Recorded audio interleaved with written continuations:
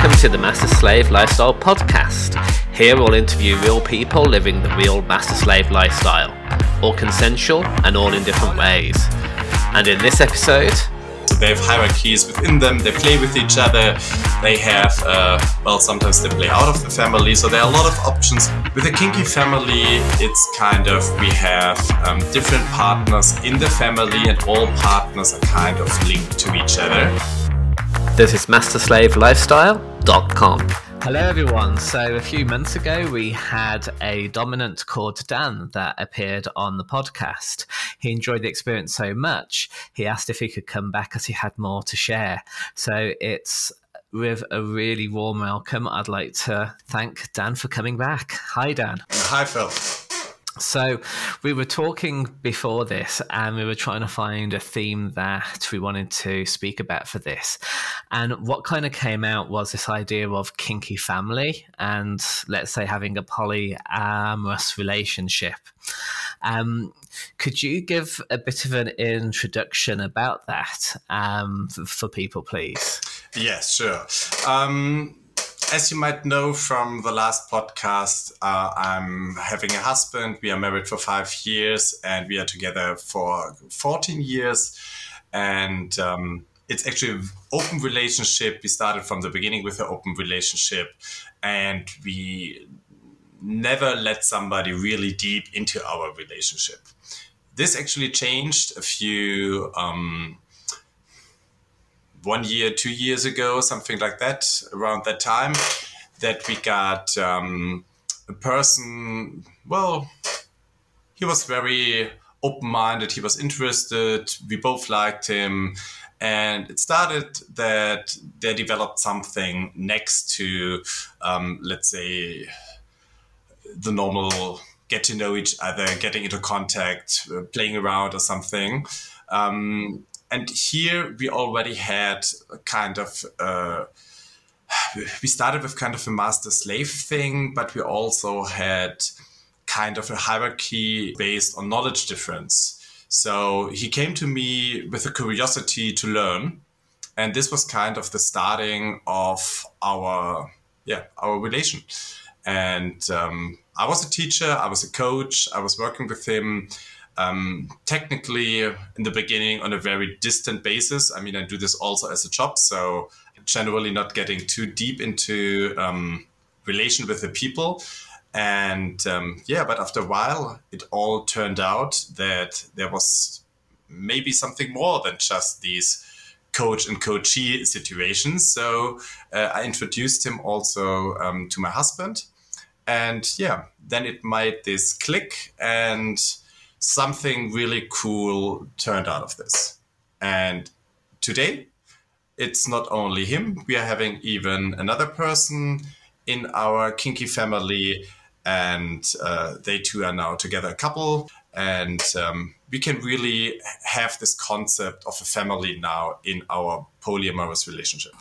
And for people that might not have come across this term before, so a polyamorous relationship is that you have more than one partner or more than one relationship.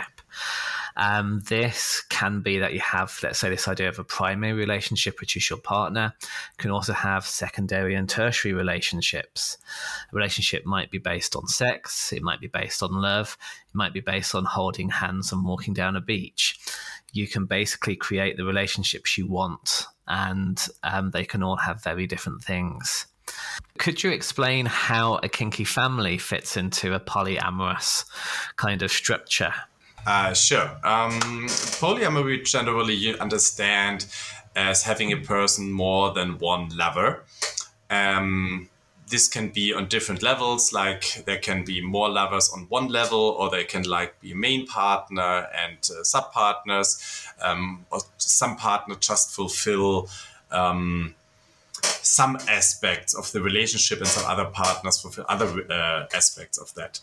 With a kinky family, it's kind of, we have different partners in the family and all partners are kind of linked to each other.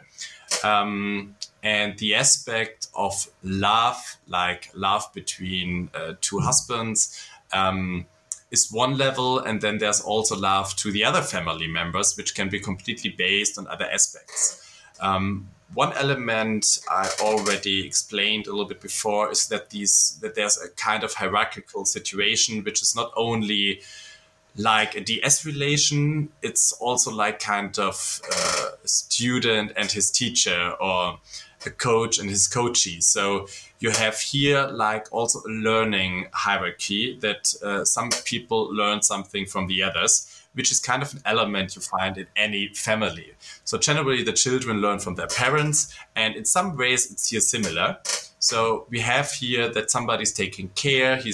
I'm a caregiver in the family, but I'm also asking and demanding from other family members that they behave in a specific way, that they are willing to learn, that they support the family in some ways.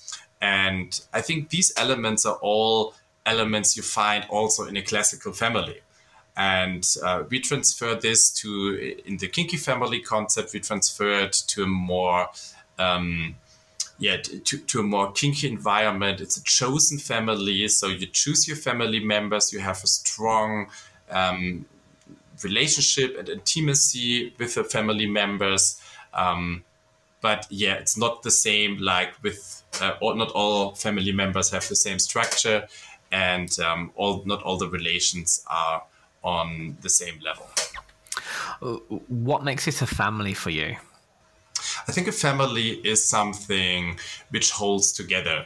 You can't choose a family. Well, we could at least once, but once you decided to be part of this family, you also have to stick with the bad side of somebody.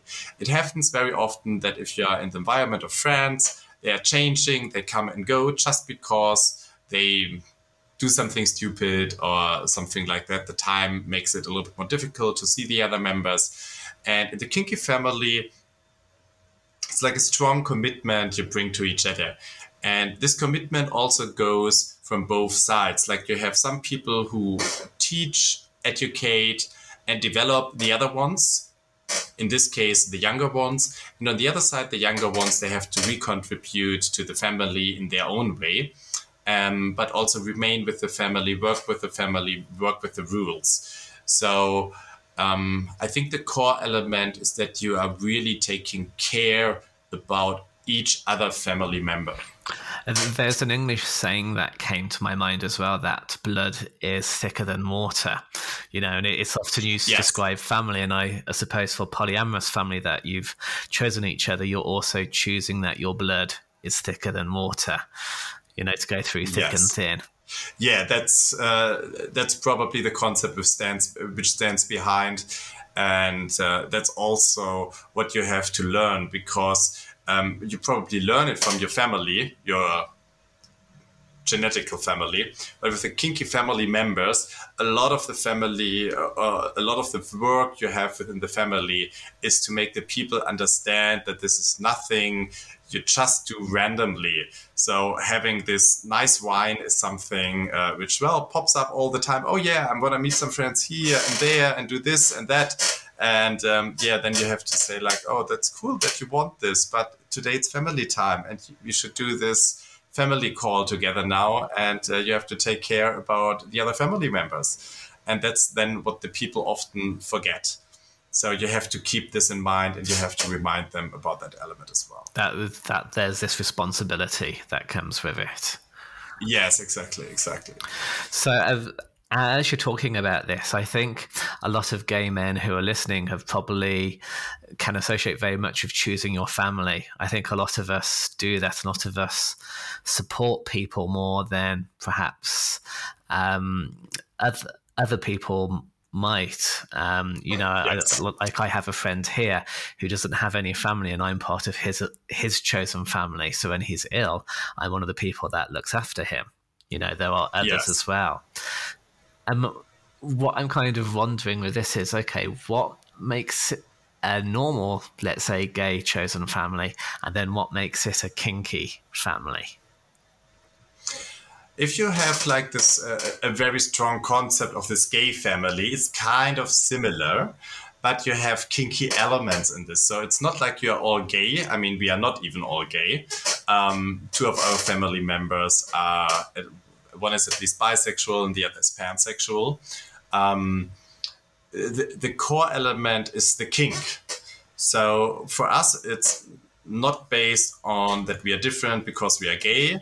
It's we are different and we are like kind of stick together because we have a similar understanding of kink, fetish, that we share elements of this. And this is also a strong element of learning within the family. So the rules and all these things, they are based on the knowledge that we are kinky, that we are slaves, we are master, we are puppies, we are role players in some way. We do bondage, we do risky situation, we have some pain sluts within, some do fisting. So there's a lot of stuff which is probably, well, maybe you wouldn't call your mom or tell your mom, or maybe not even tell your gay family, which is just normal for us as a normal topic. On the other side, other elements which are not that kinky still go within the concept. So it's not that we exclude then the other elements. We cannot say that it's only the kink element. It's also the kink element. And this is, the family aspect again. So we are kinky, and that's like we are a kinky family, but we are still a family. And both elements are, let's say, on an equal level in the family. And how does the power dynamics come into a kinky family? So in the previous episode of you kind of said you were a dominant. So how does this work within the kink family dynamic? Well, first of all, we have in the kinky family, we have some hierarchy. The hierarchy is not fixed except of my role in the kinky family, and I'm not a versatile, so for me, I can't change my role.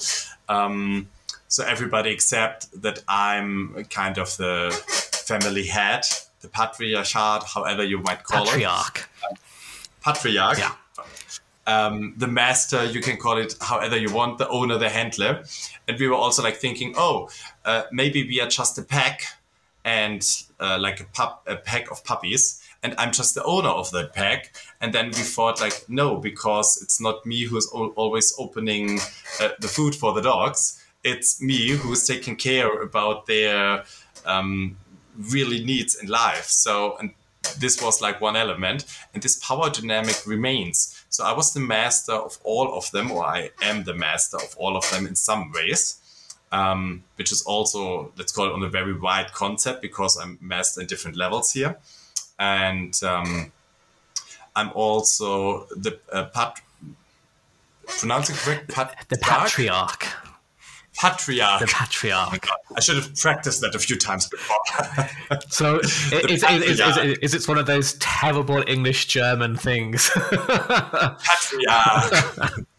Okay.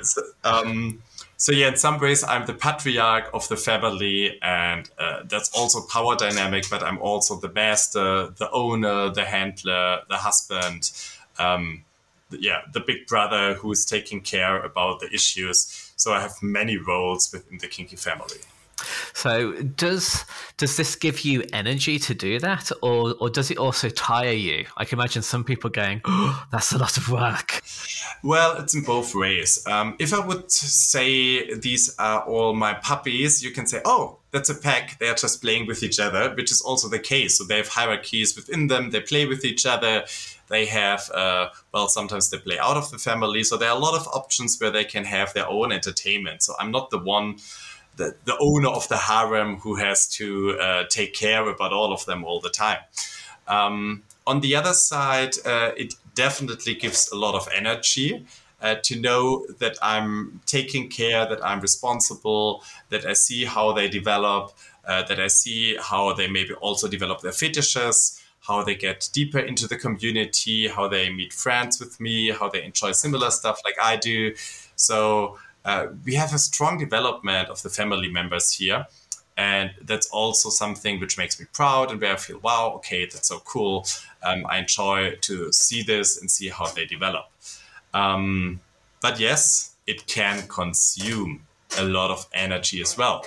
because if there's a problem with one of them, I have to take care about this. If there's a problem between two of them, it can be even worse. I mean, it's probably still one problem, but if they have two separated problems, I have to take care about both of the problems. On the other side, the people can still look at each other, so they can, if I'm not free, they can ask for help with someone else from the family, and it's not that I'm the only one. So I think that's also the difference to being the master only, and you have to be responsible for everything, to being the patriarch, to just give a frame, to support the people, to give them maybe new ideas, new thinkings if they can't forward within their own structures, and then kind of let the things happen as they can in some ways.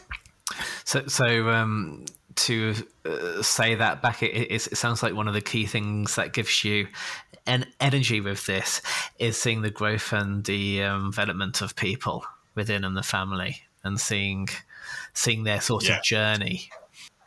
Yes, absolutely. It's one element. There are also other elements which give me a lot of energy from the family. But I think this is one of the main aspects, to see that they get really happy and that they can proceed with what they want to do. You were just talking about that there can be issues. So could you kind of give some examples or say how you approach dealing with issues within the kink family? Yeah, there was, for example, one of our family member was in a relation when he came into the kinky family, so not within the family, but with an external part. This external partner became part of the family, but then there came some issues between them two, between the two. So they had, they had some stuff, or a lot of stuff, where we had to talk about, where we had to think about. And as both were part of the family at that time, we had to deal with I had to deal with the situation from both perspectives. So they had the time when they talked with each other. And in that situation, there was a hierarchy within their relation, as one was much longer part of the family than the other. So it was really clear where I kind of have to give the strongest support. But as the other one was still part of the family, I couldn't say, oh, you're right and you're wrong and you're kicked out or something. It's like you have to make sure that they find a way how they come along well, and then afterwards to find solutions for the family. Is he still part of the family? Does he want to go out by himself? Which in that situation was the case, so the problem solved by itself. But the time was, let's say, it was a development, and my task was to clarify how these problems will be solved in the end, and to clear the thoughts of the family members. Do you have any sort of boundary or line where you kind of expect someone else to solve the problem or take responsibility, and where you take responsibility or will help? Is there kind of a line there? There are some things where I can't take responsibility. So things which are out of my reach, that's always a problem. Doesn't mean that I can't support here. So often it's just bringing structure to the mind of the people, which is the really needed element. But if it goes to, let's say, somebody has to make a decision for himself, like, for example, does he want to stay with his boyfriend or not? That's not a decision I can do as a family head. It's something he has to decide, or they have to decide for themselves. And these decisions always have to be made by the members themselves. Also, if they now want to change something in the hierarchy, or if they feel like, I have some contact over there or something, that's some elements where I don't want to influence them too strong. On the other side, I want to protect the family all the time. So I set limitations to the behavior of my family members, that I can keep control over the elements I can keep control of. And these elements are, for example, with whom they are allowed to play, or are they allowed to play with strangers? how well do they know them, what to take care about if they play with these people. And these are areas where I set clear limits, where I say, okay, this is allowed, this is not allowed. Inform me before. Generally, I'm a person who's then allowing the people to do whatever they want, but I want to be informed. And I want to have the last word in the case that I say, no, I don't feel happy in the moment with this or that. Don't do this, do it maybe another time, or let's talk about it again. So, yeah, I try to support, but I can't all the time. But in the kink elements, I'm really trying to keep them safe and happy, not make them all the mistakes, well, I did. So you mentioned this word protection. So how do you protect without blocking them? That's a really difficult question, because it might feel for you that you have to protect them, but for them it feels like I'm blocking them. I'm really aware about that point. For me, it's a really, really thin area where I can work. So I try to keep limitations as low as possible, so that there's not a big probability that I block just anything. But yeah, there are elements where I block them, and as you might know from any other family rules, there's always somebody who's breaking the rules. And that's also what the family members sometimes do. So even if I tell you are not allowed to do this or not allowed to do that, if they feel like they have to do it now in this or that way, well, it's nothing which makes me happy in the end. But it's sometimes the correct way also to do this. But it should be done in a discussion. So I prefer if they come to me and say, oh, you said I'm not allowed to do this. Can we make an exception here? And that way is working fantastically for me. On the other side, I just have to punish them, because otherwise my rules will not be seen as strict rules. So you can ask me if we can make an exception with the rule. But if you just punish the boundaries, then yeah, I have to do something, because otherwise everybody would do just how they feel. So there is, let's say, this framework or rules which are there, and they are enforced as part of the kinky family. Again, please. So there is this almost like, let's say, framework or the rules for the family or the household, and they are enforced in order for them to be real, in order for it to be a kinky household. Yes, exactly. So it's we have some artifacts and processes developed which are kind of a continuing element. Like we have family meeting. We talk about this family in this family meeting once a week. So we just talk about the issues we had, what's coming up, and so on.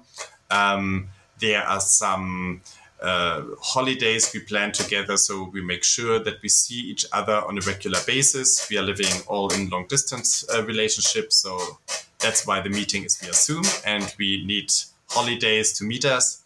And then we try to really find and plan this time together, so that we have the time for the family, and really keep it a family and stick to each other. Do you only meet up all together, or do some of you meet up without other people, depending on who's available? We can meet in any constellation we want. So, for example, my husband and I, we meet us much more on a much regular basis than the others. The others, as they are also a couple, they also try to meet extra time because they don't want to have time with us. Well, then they're disturbing other family members, maybe. We don't disturb, but it's clear that they want to have time for themselves, and they shall have their time for themselves. So we also trying to take ourselves back, even if we are the four of us, then everybody needs the time with the other and want to enjoy the time with the other, maybe on a one-on-one basis sometimes. And it's important that the other family members respect that each combination within the family needs its time to be maintenance, to be happy, to enjoy the time together. And you mentioned, for instance, this weekly kind of meeting. Is this just to discuss issues, or is it also other things as well? Well, it's depending. For me, for example, it's majorly making sure that the family is fine and happy and everybody gets a connection, and also to see the other family members. So it's like, for me, a strong ritual. Some other family members use it more for, let's say, other aspects of kink. Can you give an example? Yeah, like they make then like some Zoom sessions afterwards, or they play with each other, or they sometimes also just use the room that, like, they have some hypnose game, so they have some trigger which they set on each other, and then one is getting horny during the family dinner, but can't use its or can't open his mouth or something, and then they maybe sometimes have friends invited, and then they introduce some friends to the other family members. So yes, we can use it in multiple ways, but majorly the goal is to keep also the ritual and the aspect of feeling linked to each other also on the long distance alive. And it's really important. I realized I have, we all have our own lives. And I just during the last weeks, there was Folsom here in Berlin, and I had some other private issues, and there was a lot of stuff to do. And probably if you wouldn't have set this fixed date, I wouldn't take the time for my family. So just setting this date once a week is so important, that you know, okay, here's at least 1 hour with your family, and if you feel happy talking for ages, then you can continue talking. But the real quality time is when you see each other, when you have you in your arms, and you can hug for hours and cuddle and do these things. So or play or whatever. So there are many other things than cuddling and hugging. But that's it's keeping the maintenance of the family is so important with the regular dinner basis. And how often do you tend to meet up as a group? Is it like every month, or once a year? How regular do you all try and meet up together? Well, if we could, it would be probably more than once a month. We would probably live together and have a great time together. But in a realistical way, we try to see us, let's say, 4 to 6 times a year. And then we try to keep it a little bit longer. Sometimes it's less than 4 times a year. It's really depending to how the situation with all the individuals is going, and how the environment, like their life out of a family, is demanding them. So, for example, one guy, he just started a new job, and then he said, like, oh, I can't see you now for half a year. But since he started his new jobs, he came to Berlin now 2 times, and probably we see us 3 times, 4 times. So we try to make it happen, and then it randomly happens that we see each other more often and not less. And that's really, I think, what makes the motivation behind the family, that you really want to see the others, you want, you know that you belong to the others, and that you're like one family, and then it can work out in the end. As we're recording this, the BDSM book club, we've actually been reading The Ethical Slut, which is, let's say, the Bible on polyamorous relationships. And one of the things that made me smile reading it this second time from the book club was them going that if you can crack it and doing well, you'll find one of your constraints is time and scheduling, and it's how do you have the time to see everyone, and how much you can schedule things in to make sure that it all works well. Yeah, I mean, that's technically why we have these concepts of seeing each other together, why we are having the concept of the dinner, of the family dinner.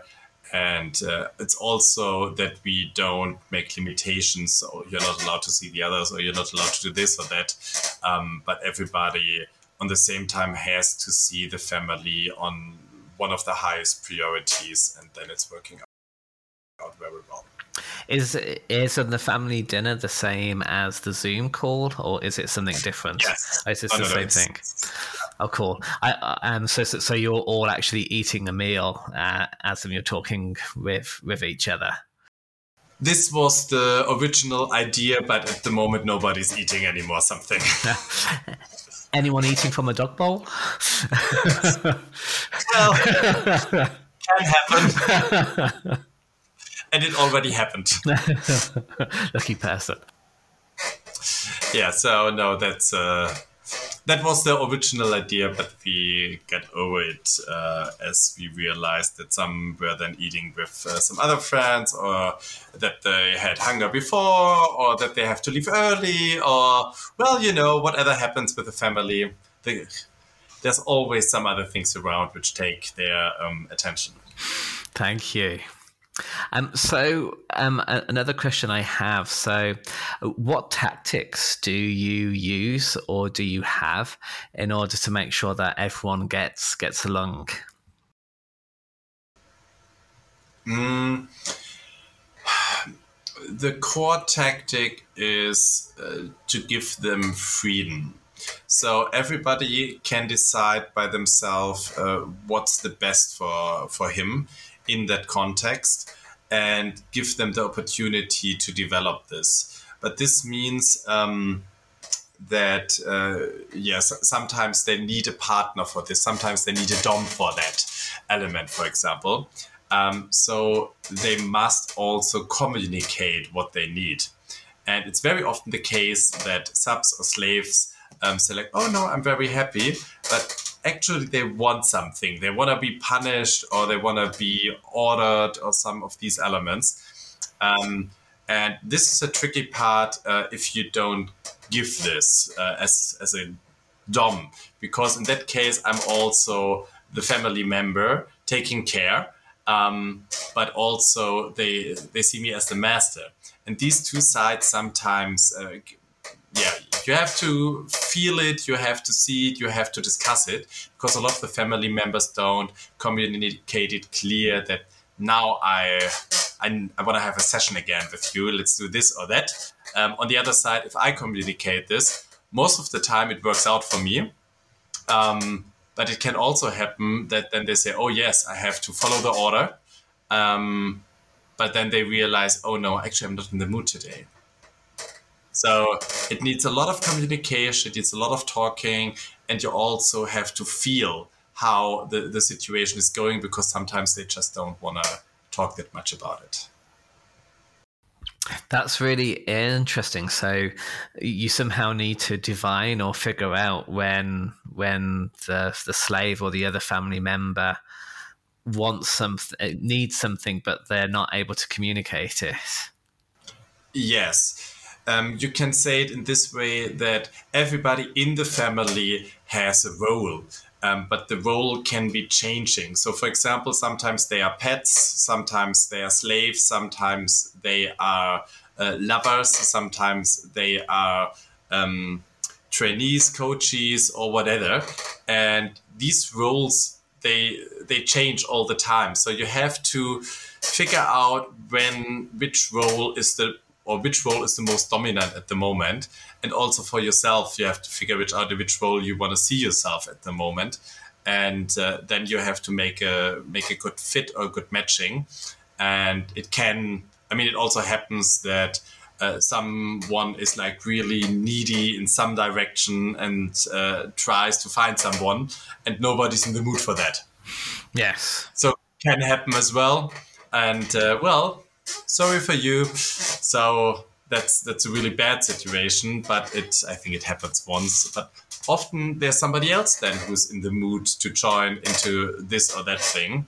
If somebody want to talk, nobody want to talk, well, there's probably one who wants to talk in the end. And if somebody is horny, he finds someone who's also horny or can get horny. So having 4 people or 5 people, the family was 5 in the biggest. This can really lead to a situation where you find what you just need.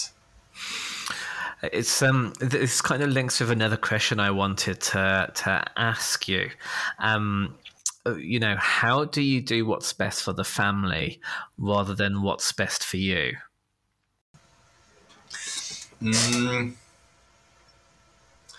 Think the core element is your own mindset. If you take a position where you think for the other, and you get something out of that you do something positive for the other, then you're in the right mindset to get something for you and the other as you think what's the best for the other person. So there's only a few situations where I would really say that the best for the others is in contrast to what's best for me or what I want in this situation. And even though I'm the master, the patriarch, or the owner, or whichever role, I can't take whatever I want from my family members, because otherwise, I mean, maybe they would like to give it to me, but then they're like kind of pissed off afterwards, or like they're not really happy with this. And this would lead to, let's say, a more difficult or more problems afterwards. So it's more often the case that I just say like, okay, well, I'm really in the mood for A, B, or C. I don't get what I want. Let's try tomorrow. It sounds like there's like in order for your needs to be met, you need to make sure that the needs of the people that are submissive to you are also being met. And that from what you're saying in the previous question, you almost need to have this empathy or knowledge to know what's going on with them, even if they're not able to communicate it. Is that a good summary? I think it is, and I wouldn't say that it's. I mean, it's in any DS relation that if the Dom want to fulfill his own needs, he also have to know what are the needs of the sub, because otherwise he probably can't get his own needs done. So, I mean, the Dom is still depending on the sub as well. So we are not in this one way only direction. We are always in two ways, and probably in the family, it's a little bit stronger that it goes in more than one direction, and at least the two-way is much stronger also from the downside, because you as the owner, as a patriarch, really take care and benefit of the of what's best for your family. Okay, thank you. Because I imagine some people, there is this myth that the master does what they want and gets what they need, and it, what I'm hearing with you and what I'm hearing with some of the previous people that have spoken as well is that actually that is not true. It is a myth. Yes, it is. Yeah. I mean, it can be working to a certain point, but I wouldn't do it with the family. So, for example, some people have these fantasies of, oh yes, they just serve the Dom in any way. And if they are horny in this fucking situation where they probably do anything the Dom asks them to do, and well, if you are dating them in that situation, probably you get whatever you want in that situation. So the question is, are you in such a situation that you can be an arrogant asshole Dom who just takes whatever he wants? Or do you want to see this and meet this person afterwards again? And here in a family, you definitely can't say that you don't want to meet the others again, because, well, you're family, so you will. Yeah. Okay. Life together. So the more long-lived a relationship isn't going to be, the more that you need to take each other's needs into account. Yes. And also sometimes, really sometimes, I didn't experience that, but I heard about it, is that some DOMs really can do more and more after a while. But I mean, I can also do more, like all the family members can do more with other family members than externals or strangers. But I know some relations where really the sub has no or nothing to say about it anymore. but I still know that the dom takes care about it. Yes. So even though is not allowed, or he doesn't want to, or he takes himself so much back, there is still this concept that there's at least something in return and that the dom takes care about this. But as I said, I only know, I think, one relationship where this is probably, I'm not 100% sure, not even 100% sure if it is the case. Probably it might be the case. Let's call it that way. How do you go about introducing someone new into a kink family? So, do you have an approach or some principles? Yes. Technically, the way must go over me. So if I'm not happy with the person, it's a no-go. The problem is it's kind of the same with all the other members. So if one of the family members says, "Oh, I'm not comfortable with this person wouldn't get in either." So if somebody new wants to get into the family, it's really the case that everybody in the family has to accept this new person. And I think this is a really, really difficult way. And it's not only on one level that this person must be a fit, it's on multiple levels. So, for example, if someone is just very kind and a cool person and maybe look sexy, whatever. So everybody says like, "Oh yeah, he's really nice and I like to talk with him and spend time with him," but it's not a sexual match. Then, also if there's not this inner feeling, like if you're in or if you get into a relation of any kind with somebody, you know that there's some click somewhere, and if you don't have this click with this person, then where shall it lead? It can't lead anywhere. So it's maybe, oh yeah, I have sometimes sex with this person, and then afterwards he's gone again. So there must be, okay, yes, you really have to see on this person, but also on our side, the wish to integrate this person stronger in our family. And that's, I think, a really, really important step. If it doesn't match for all of the people or for some aspects, this doesn't mean that this person can't, let's say, get close to the family.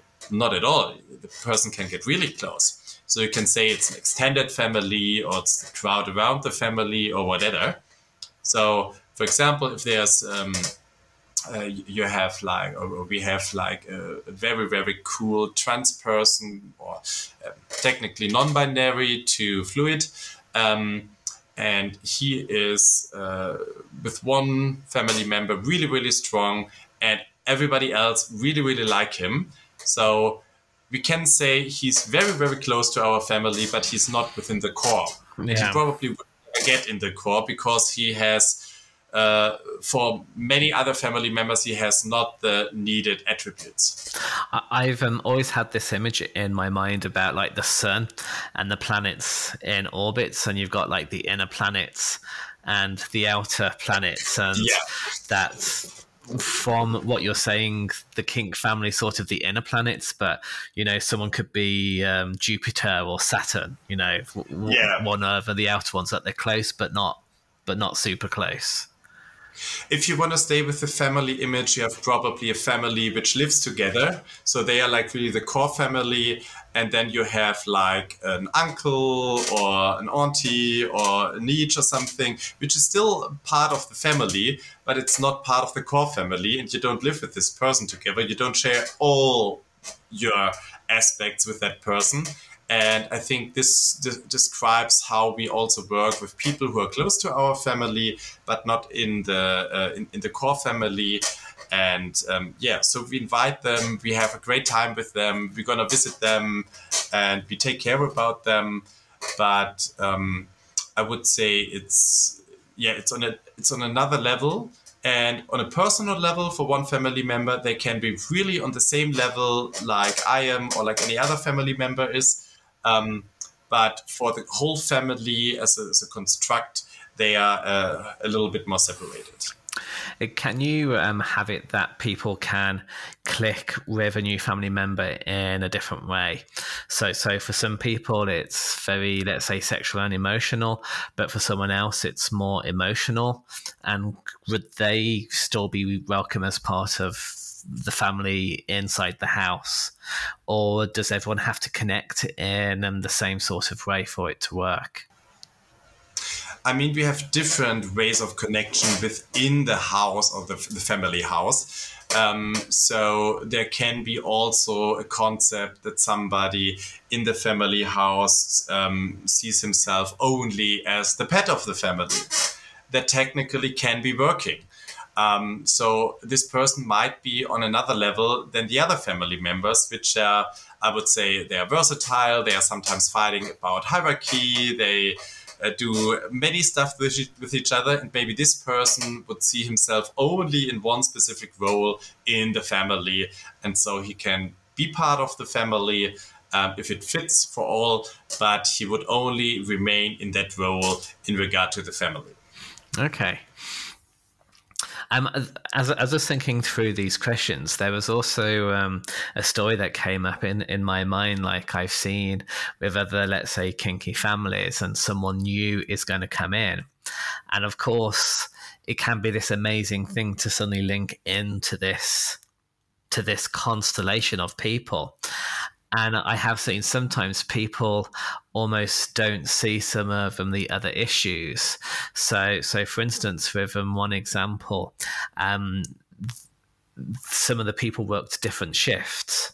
And so there was this rule that they would always get up for breakfast, even if it was 3 a.m. in the morning. And someone kind of came into the family, but then just couldn't cope with these kind of changing times of getting up just for an hour to say hello to the family. So it was nothing to do with the sex or the connection, but just the scheduling of everyday life. It was only when they were there, they suddenly realized, I just can't do this, and they then had to kind of back out again. Have you come across this, or do you have any kind of thoughts about this?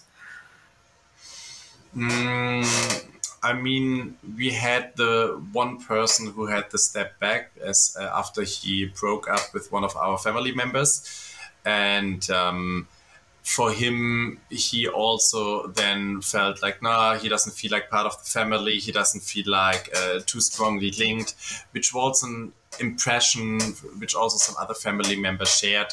So yes, having the step back definitely exists and can exist. But the question is, and also like if you want to get into the family, we said that everybody has to kind of accept this and think this is great, but it doesn't happens from now to another second. It took a long time. So you can also say that this member was not yet a full family member because he didn't felt that he was there yet in the end. So you have to see that it's your decision to get into, it's the family decision to accept you, and then you have to grow with each other and develop with each other. And if this doesn't take place, you're technically not part of the family. Yeah. If you develop yourself into another direction, or if you don't want to develop yourself with the family, then, well, sorry, you are not the family. That's fascinating, because what I'm hearing there, it's not like there's a binary, you're now in or you're not in, or you're being considered or not. It's actually like a transition, and you're slowly moving from one stage to another, and then you're moving to another stage and to another stage. It's kind of like a journey. It's not just a binary thing. Yeah, but I wouldn't even call it stages, because this would say, oh, we have 5 levels, and if you're on level 5, you're a full family member. It's more like you walk with us. The family walks away in life, and you can walk sometime with the family. You can step out of the family. You can walk into another direction at one crossing. But it's not like you go deeper and deeper in the family. It's like when you're in the family, you're technically in. And then it's depending if you want to and if you can develop yourself with the family. And out of this concept that you are not in or out, that you're just taking a journey, and the family motivation is that you want to do this journey for a long time together. And even if you make decisions where you go a little bit, let's say, on a more distant position to your family, you still link to the family and you still have this feeling, and the family has still the feeling. But if you say, oh, I'm turning around or go completely another direction, it's also a decision, but then you're kind of getting out of the family and then you're out in the end. And the motivation is that you don't want this. And this is what you have to feel, and also the family have to feel. And it can happen anytime. So a family, even though the goal is that it remains long, the concept is a family is from when you're born until you're dead. It won't be probably not the case, because we were not born together, and well, we will probably not die together. So they develop in their own directions, but keeping in mind that you're part of this family, that you're a family member, this is the goal, which what we want to remain, probably until the day we die. Oh my God, I'm getting romantic. And thank you for what you said about the stages as well. I think it's a good point that if someone is doing lots of stages, be a little aware. You could be dealing with someone that's trying to create a cult or has a cult mindset. So that's not true all of the time, but please do be aware of that, because there are some bad actors on the scene that do it. What do you mean with that? So with cult mind control, quite often you set all of these stages that people have to go through. And by setting all these challenges, by the time people are trying to get through to the final stage, they're so desperate to become part of it, they just join it. But often with sex or cults, when you break in, what's there is normally not what was presented to begin with, but by this point it's too late. So that's I just wanted to mention that to people, because I've mentioned this stages, and that was a very bad term that I'd used.